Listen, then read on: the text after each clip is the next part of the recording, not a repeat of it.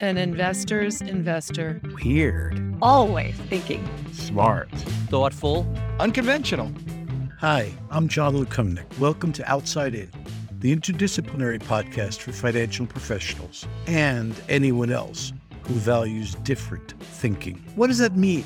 Well, we interview fascinating people, from Shakespeare scholars to financial data scientists, to see what the financial community can learn from non-traditional sources and from traditional sources thinking in non-traditional ways. We're breaking down the silos which too often surround the financial community. Come, listen to the sounds of those walls collapsing. Today on Outside In, it's my pleasure to welcome Adam Barsky, Executive Vice President and Chief Financial Officer for the New York Power Authority. I've been looking forward to this. Adam and I overlapped in financial management for the city of New York when I was running the pension funds, and he was the first deputy and then acting commissioner of the Department of Finance. Since then, he's gone on to an incredible career in both the public and private sector. In the private sector, he spent 11 years as the Executive Vice President and Chief Risk Officer for IDB Bank, one of the world's 300 largest banks. In the public sector, he's been the Chief of Staff for the Port Authority of New York and New Jersey, which runs all the bridges and tunnels coming into New York City. He was the Budget Director and CFO for the City of New York. He served in the New York Governor's Office as the point person for all the state's authorities, as well as its financing and New York City issues.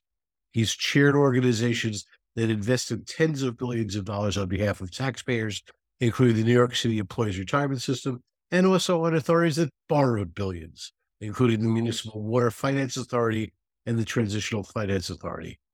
Adam's a CPA and one of the most qualified people I know to talk about how, when billions of dollars are at stake, life in the public and private sectors differ, or doesn't.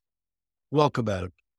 Appreciate your very generous introduction and happy to participate in your show and offer any insights that you find meaningful. Let's get a little background. What's your origin story? You got a degree in accounting. You worked as an accountant. How'd you find your way into this series of increasingly important public sector finance jobs? What were the key points along that way? Well, it really started when I was back in college. I was never very much involved in college clubs, activities, things of that nature, but I became interested as it became time to start thinking about graduating. What was I going to do next? And I needed to get some work experience, et cetera, et cetera. So long story short, I had an opportunity. Somebody came to me and said, this person just became elected student government president, and they need somebody to be a controller for the student government. And the student government at that time had lots of assets. It had over a $3 million budget. And I said, wow, at this stage should be running an organization with 92, clubs and organizations and $3 million budget and all this property and all this other stuff. I said, that could be a great experience to have before entering the work world. So I went into student government, and that sort of gave me that bug into both politics and student government. The president at the time was a guy named Richard Schaefer, who went on to, he had always told me as soon as he graduated, he was going to run for public office. And I said, sure. And he graduated and sure enough, he decided to run for county legislator in 1987 and asked me to become his campaign treasurer. He won, and there were a lot of other wins out there. And at that point, I was going back to grad school. I was working at on Wall Street after having spent some time at Arthur Andersen. And he said, well, instead of doing that, how would you like to become the comptroller for the town of Babylon, the fourth largest town in New York State, had an over $200 million budget, working on very important things. He said, this is obviously bigger than what you did in student government. But again, being somebody who was 24 years old and having an opportunity to manage the affairs of one of the largest townships in the state, if not the country, I thought was a tremendous opportunity. So I took him up on that. I canceled my plans or deferred my plans to go back to graduate school and began working as the town controller for Babylon, which I spent there for about 5 years. And again, I became immersed in public service, government, working on very important projects and that kind of got me going, if you will. I actually want to skip the politics because there are enough political podcasts. So let's talk about finance for a second. As you say, you were in town of Babylon, city of New York. Most people I have found have no idea how sophisticated government finance is. As an example, I remember when I left the city after running the pension funds for 4 years, and we had excess returns compared to our peer universe and everything else. And some would said to me very dismissively, well, that was the public sector, as if it didn't count, as if we were investing in some alternative universe of bonds and stocks and real estate and whatnot. Now, you've worked at the highest reaches of finance in both the public and the private sector. So I'm going to ask you to compare and contrast to what are the differences? What are the similarities? They have their own challenges. I think the public sector is certainly more impactful and meaningful in terms of the results of what it is that you are doing. The numbers in many cases are much larger than you see in the private sector. So the stakes are higher, but I do agree with you that people act as if, well, that doesn't count. Like that's make-believe land. But what I would say is that the people, if you look at the people who have been most successful in the private sector, I would point to a number of examples, but those people who have had their feet in both places, public and private sector, I think you need to have a little bit of both. Well, public has potential shortcomings because you may never have seen the sort of what it means to really own a P&L, and you don't necessarily get to determine what your revenues are going to be next year by raising taxes. So you have to work with the revenues that are available to you. So you have to make tough choices, harder sometimes than it is in public sector. But also just in terms of, that level of accountability, if you will, is a little bit different in the private sector. But the public sector has all these greater challenges and greater things that it is getting done. So if you look at some of the major firms, Goldman Sachs is a great example. Goldman Sachs has produced so many people who left Goldman to go into public sector in some shape or form, and then sometimes come back either to Goldman or to some other area in private and have made things even bigger. So they've seen that the value of having that sort of that back and forth. Say the same thing about the Carlyle Group. You look at people like David Rubenstein or Frank Carlucci. Frank Carlucci was a former budget director under Ronald Reagan, former defense secretary. David Rubenstein was a deputy secretary in the Health and Human Services under Jimmy Carter. I mean, these are titans of industry who, cut their teeth in many ways in the public sector. So, I think that the back and forth is very important, and the people that are actually at those highest levels, like I just mentioned, do really appreciate what it means to be in the public sector. And I will also tell you that, so many people I do know, the reason that people stay out of the public sector is usually because of affordability.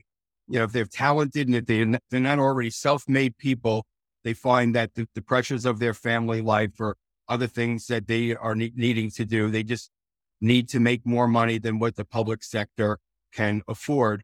But what I do find is either those people that can afford it or also reach the point in their careers where they've made money, and that's not the major consideration in their life at the point. They are very quick to jump into the public sector because they do see that the work can be more rewarding, more meaningful, more impactful.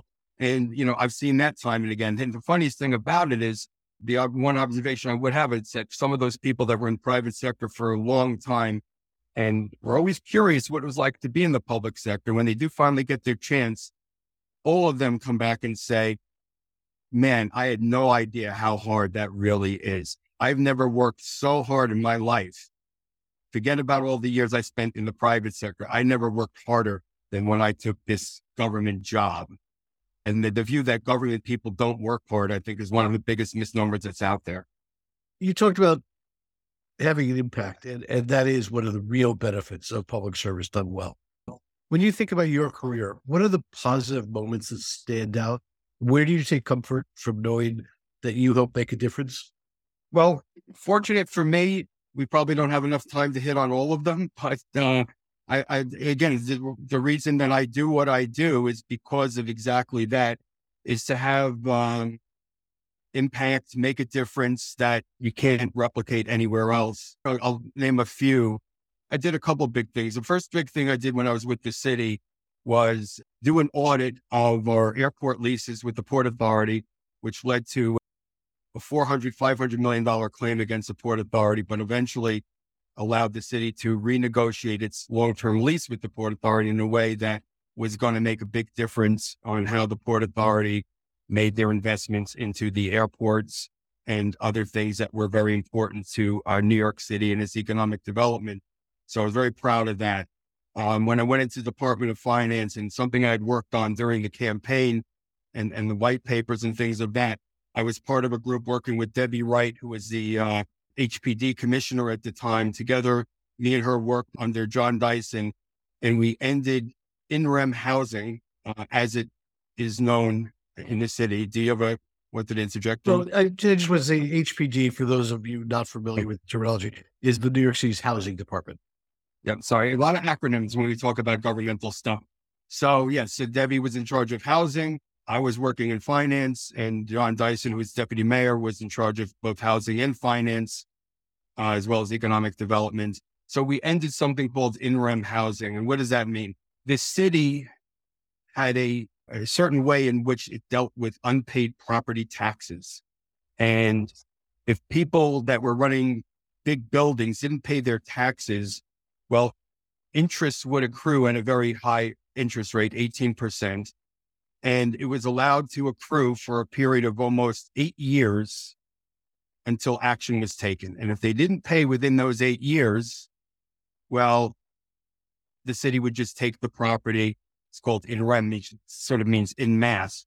It would just take all the properties that had not paid, and it would take it over into city ownership. Now, that policy was horrendous in terms of its impact on housing in New York City, because here it was, they were basically giving a free loan to all of these bad landlords who just sucked the money out of properties, didn't put money in. And meanwhile, they weren't paying property taxes, and they would continue to suck the money out of these properties until they had to give it back to the city. But by then they'd made their money. They were on their way, and these city buildings or housing buildings in the city had disinvestment, were run down, dilapidated, lots of complaints from tenants. And then the city would have to come in, take it over, now put money into it, which hadn't been invested. And it would end up owning these properties for over 20 years. And in total, probably spend another, over $2 billion on those properties before they would ever get them to return to the private sector. So we created a program to avoid that by selling tax liens and securitizing tax liens and using that as a primary collection method to address these issues before they came into city ownership.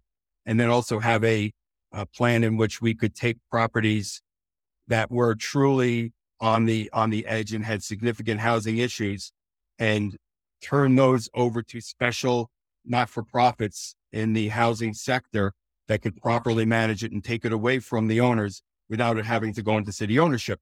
So that was a major change in what the city had done for the prior 100 years. And that method of doing that has been in place since 1996. So when I look back on it and to say that it's had an impact, it really has. And that was something that, I was very proud of. As a finance person, we were able to get the city's credit rating to the highest level it had ever been since the financial crisis, from when the city almost defaulted on its bonds and went bankrupt. So, that was a testament to, I think, all the things that we did to get the city to that financial health. And, all the things that we did really helped prepare us as a management team to deal with 9/11 when it happened.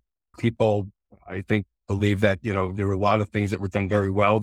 Not everything was done well. There was certainly its share of criticism, but the response from the city, working with the state and the federal government to 9/11, I think was a significant accomplishment. I was very proud to be in the middle of all of that, in terms of everything from getting the stock exchange opened on that Monday, the September 17th, to keeping Broadway open when they threatened to go dark, making sure the utilities were able to get hooked into downtown to bring power back to certain areas that had no power, all of those things. And, talking about the pension funds, John, I convinced the mayor and the controller at the time saying, look, we know we're going to open up on Monday, the stock exchange.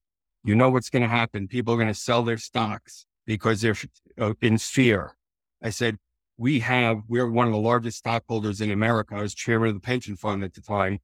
And I said, we should make a statement saying we're going to be buyers of stocks on Monday to help bring confidence to the market. And we went in and we bought equities and we bought the broad stock market in a meaningful way at that time as a vote of confidence in our financial system, and saying that we weren't going to allow it to be threatened by these terrorist acts.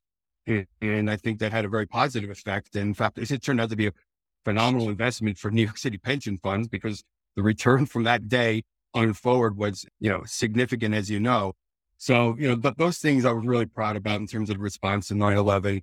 And then having that opportunity a year or two later, working for the governor as his deputy secretary for public authorities, to be the point person in charge of helping to rebuild the World Trade Center and being part of that master plan that, with Daniel Libeskind and working with Larry Silverstein and putting together with the Port Authority a whole plan, including the memorial and the National 9/11 Museum and now the Performing Arts Center.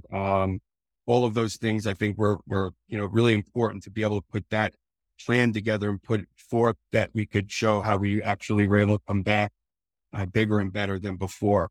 The New York Power Authority, where you are the CFO and executive VP, would be a major utility if it was public, and most people don't know it exists. Tell us about it. Right. And we like it that way, John, because... Well, I'm sorry, but you were invited on the podcast to tell us about it, so you don't have the option. Yes. No, we like the fact that, we joke about it sometimes, but because we're not distribution and we're not retail, we're not the people that people want to curse and blame and want to throw rocks at when, their power goes out during a storm. We're more behind the scenes. We are a wholesaler, if you will. And just to give a brief background on the New York Power Authority. So we were created in 1931, and we ended up, we were brainchild of FDR at the time. And in terms of being able to put major public works in place, which I think was the basis and foundation for the New Deal and some of the things he did with the CWA and putting people to work during the Depression. We were a big part of that because the New York Power Authority developed two major plants that are in existence to today that run on hydropower, and very inexpensive hydropower. And they were engineering marvels at the time. I mean, they rivaled things like the Hoover Dam and others, and they were just magnificent engineering feats, and they were done in record time.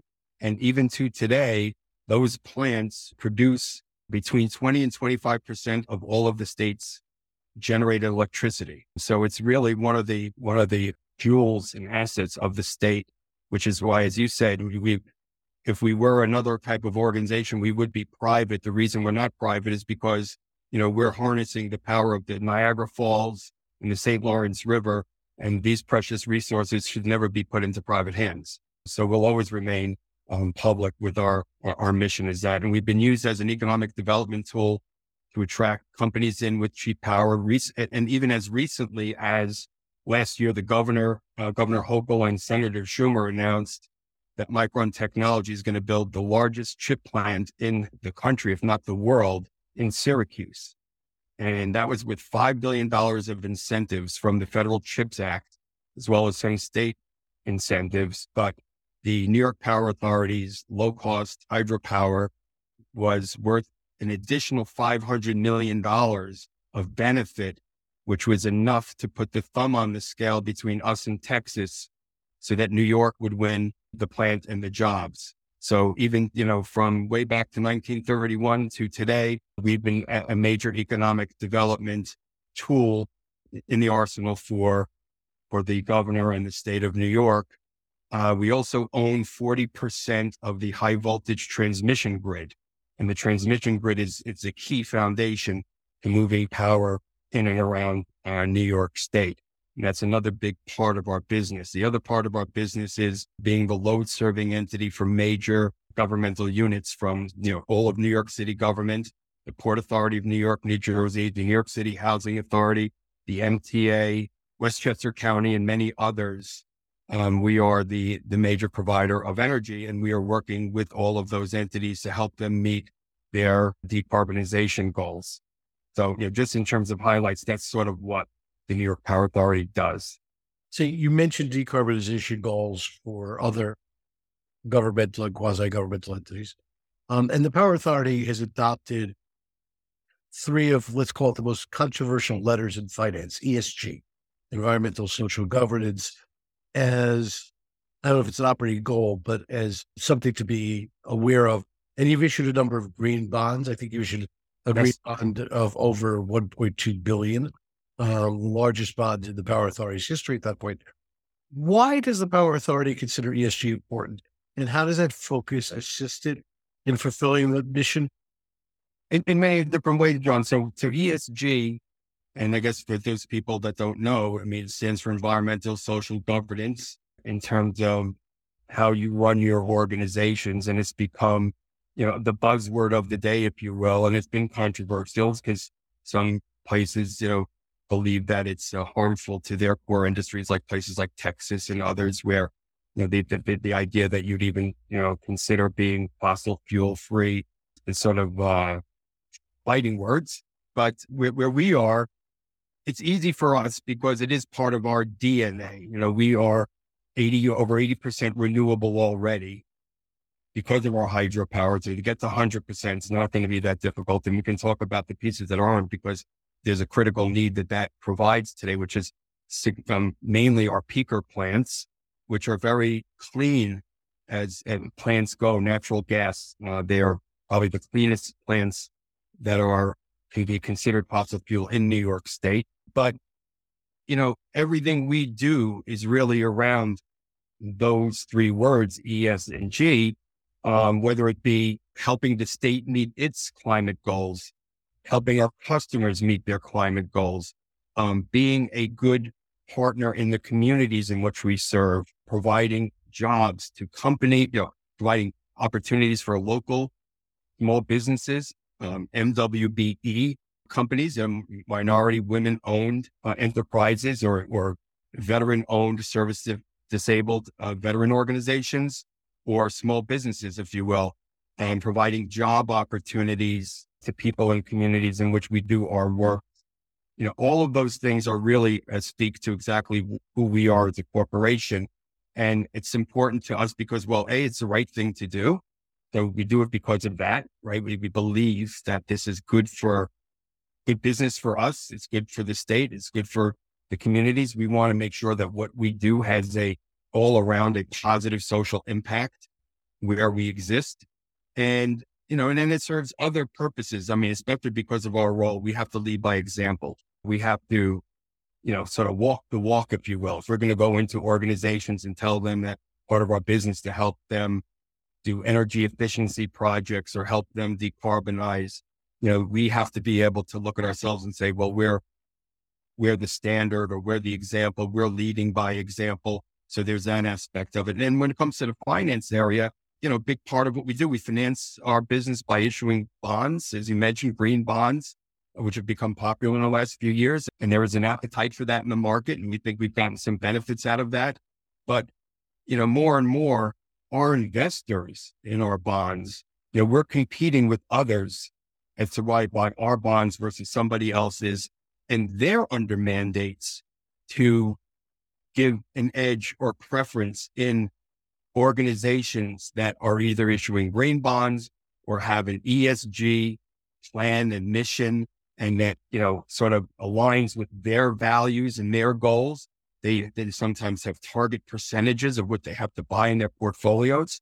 So it's great business for us from me as catering and to our investor community in order to make our bonds the most competitive they can be, because that's what they want to invest in. They want to see what kind of a company are you. And, even with rating agencies, there's an aspect of rating agencies that are very quantitative. There's also a qualitative aspect, which looks at the quality of management. And what rating agencies have started to do now is use this area of ESG as a proxy for what's the quality of management. If they don't understand their climate risks, if they don't understand the impact they have on their communities, on the workforce, what does that say about the management team? So it's so important in so many different levels to have a real commitment to ESG, especially in the business that we're in. Thank you for that. I'm so glad you mentioned the bonds and the rating agencies, because so much of the discussion around ESG has been about the stock market, which is secondary trading in stocks, and you're doing primary issuance in fixed income, and people sometimes miss how important it is for that. At this point in your career, what's exciting to you? What are you passionate about? What makes you get up in the morning? Well, I mean, a lot of it has to do with the job I have now, because I think, well, Power Authority's done some great things over the years. Right now is a critical time, not only the authority, but for New York State and energy transition. This is the biggest rebuild of the electric grid since it was created. There's never been an investment that's going to happen like this for another 100 years, let's say. Hitting these 70% by 30 goals are going to be very difficult. But it's a once in a lifetime opportunity to lead this sort of transition away from fossil fuel to renewable power, and in a way that makes it reliable, clean, hopefully affordable. But, these are important things. Climate risk and climate change is something very significant that we're all facing. And I think the fact that we could argue about, is it real? Is it not real? What happens if this doesn't happen or that doesn't happen? But right now it's the law, and we have to comply with the law. And that's what the legislature and the governor had decided, several years ago. And it's one of the most aggressive laws in the country. And our job is to execute on that law and make it happen. And to me, that's exciting. And I think, being a part of shutting down old plants and bringing in offshore wind or onshore wind or providing solar. We're involved in the project right now. We're going to put solar panels on the rooftop of as many New York City schools as we can. Build, solar throughout all of New York City's footprint. We're building out in JFK, which is going to help power the airport as well as the community around the airport. So that community will have solar power powering them instead of a fossil fuel plant. I mean, these things to me are very exciting because it's a generational opportunity to be involved in something like this. It's never going to happen again. We talk about infrastructure.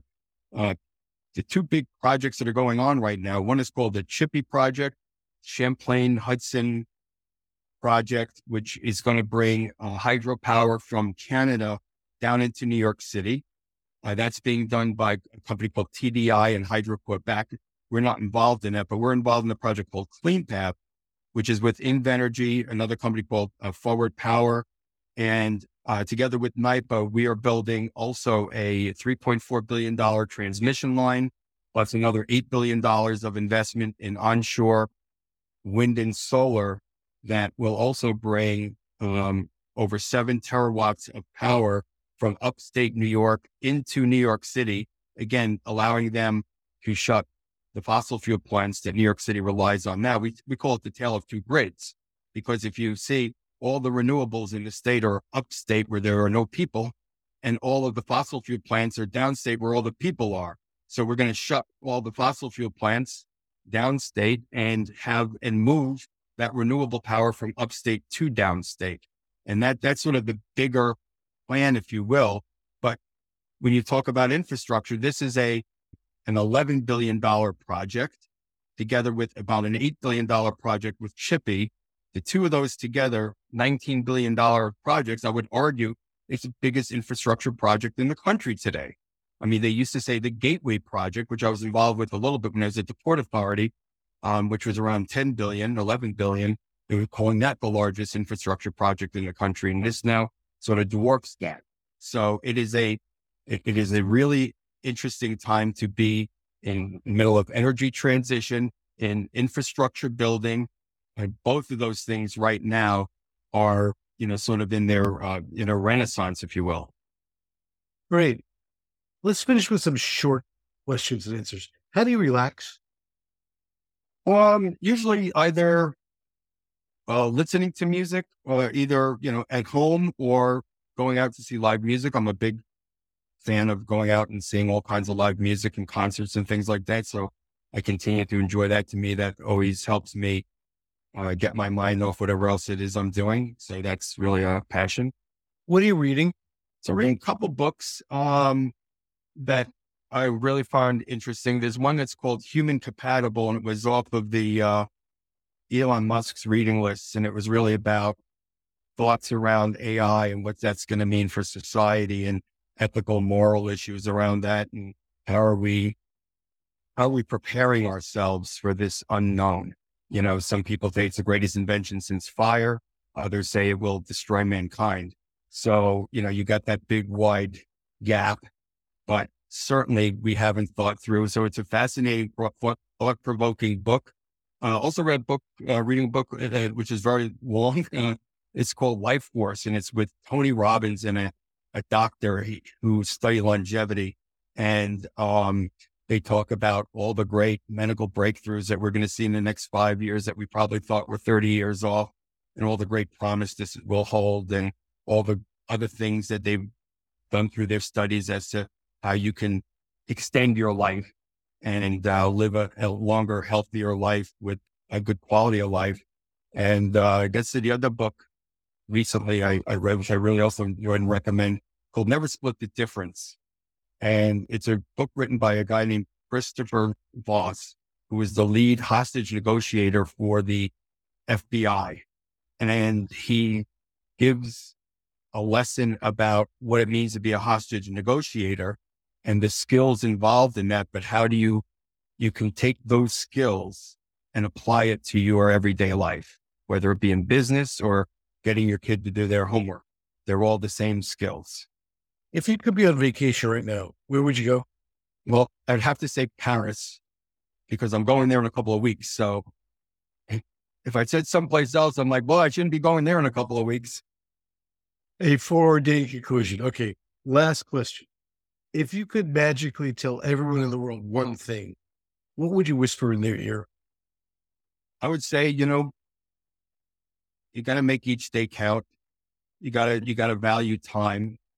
You got to value time more than money and more than other things, because it's a diminishing resource. You could have all the money in the world, but you can't buy more time.